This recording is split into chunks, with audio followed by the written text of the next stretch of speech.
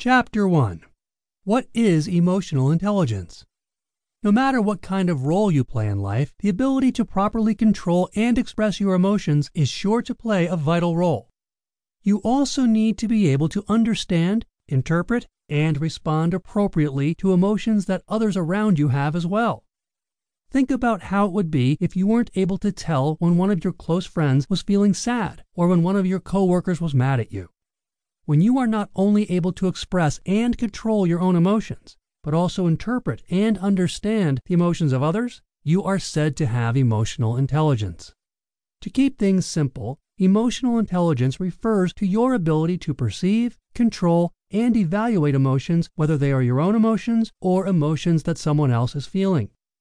Some people have a high emotional intelligence and are able to control the emotions that they have in many situations while also responding to the emotions of those around them. On the other hand, some people have poor emotional intelligence.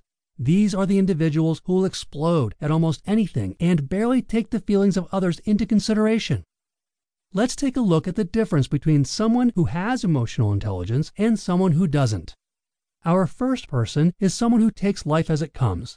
They realize that most of the time, when things go wrong, it is out of their control, rather than seeing it as the world attacking them directly.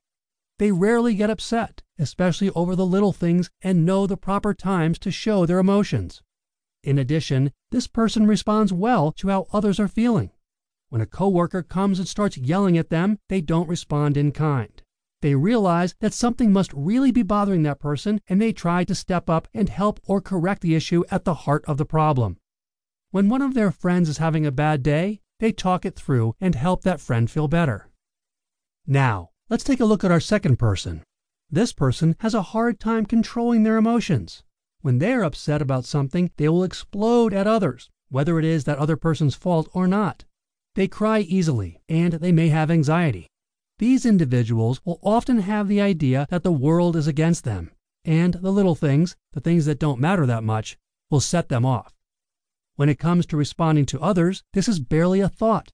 They will ignore the feelings of their friends and only process events based on how they are personally affected by them. When someone else is mad at them, they think that they are being unfairly treated. The world is against them, and everyone just doesn't understand them. The first person we met is someone who has a high level of emotional intelligence. This person knows how to recognize and control their emotions, and can even hone in on some of the emotions of others around them. The second person has a low level of emotional intelligence. They get upset over everything, probably have no idea why they feel the way they do, and they don't even pay attention to the feelings of others. Of course, there are variations that happen between these two extremes, and figuring out your own level of emotional intelligence can be important for helping you to improve. Some people believe that you are able to improve your own emotional intelligence with some hard work.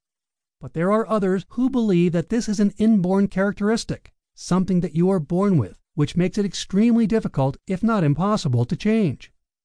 There is probably a grain of truth to both schools of thought. We are all born with a natural level of emotional intelligence, which we can then either nurture and improve or let it grow fallow through disuse. The 4 parts of emotional intelligence.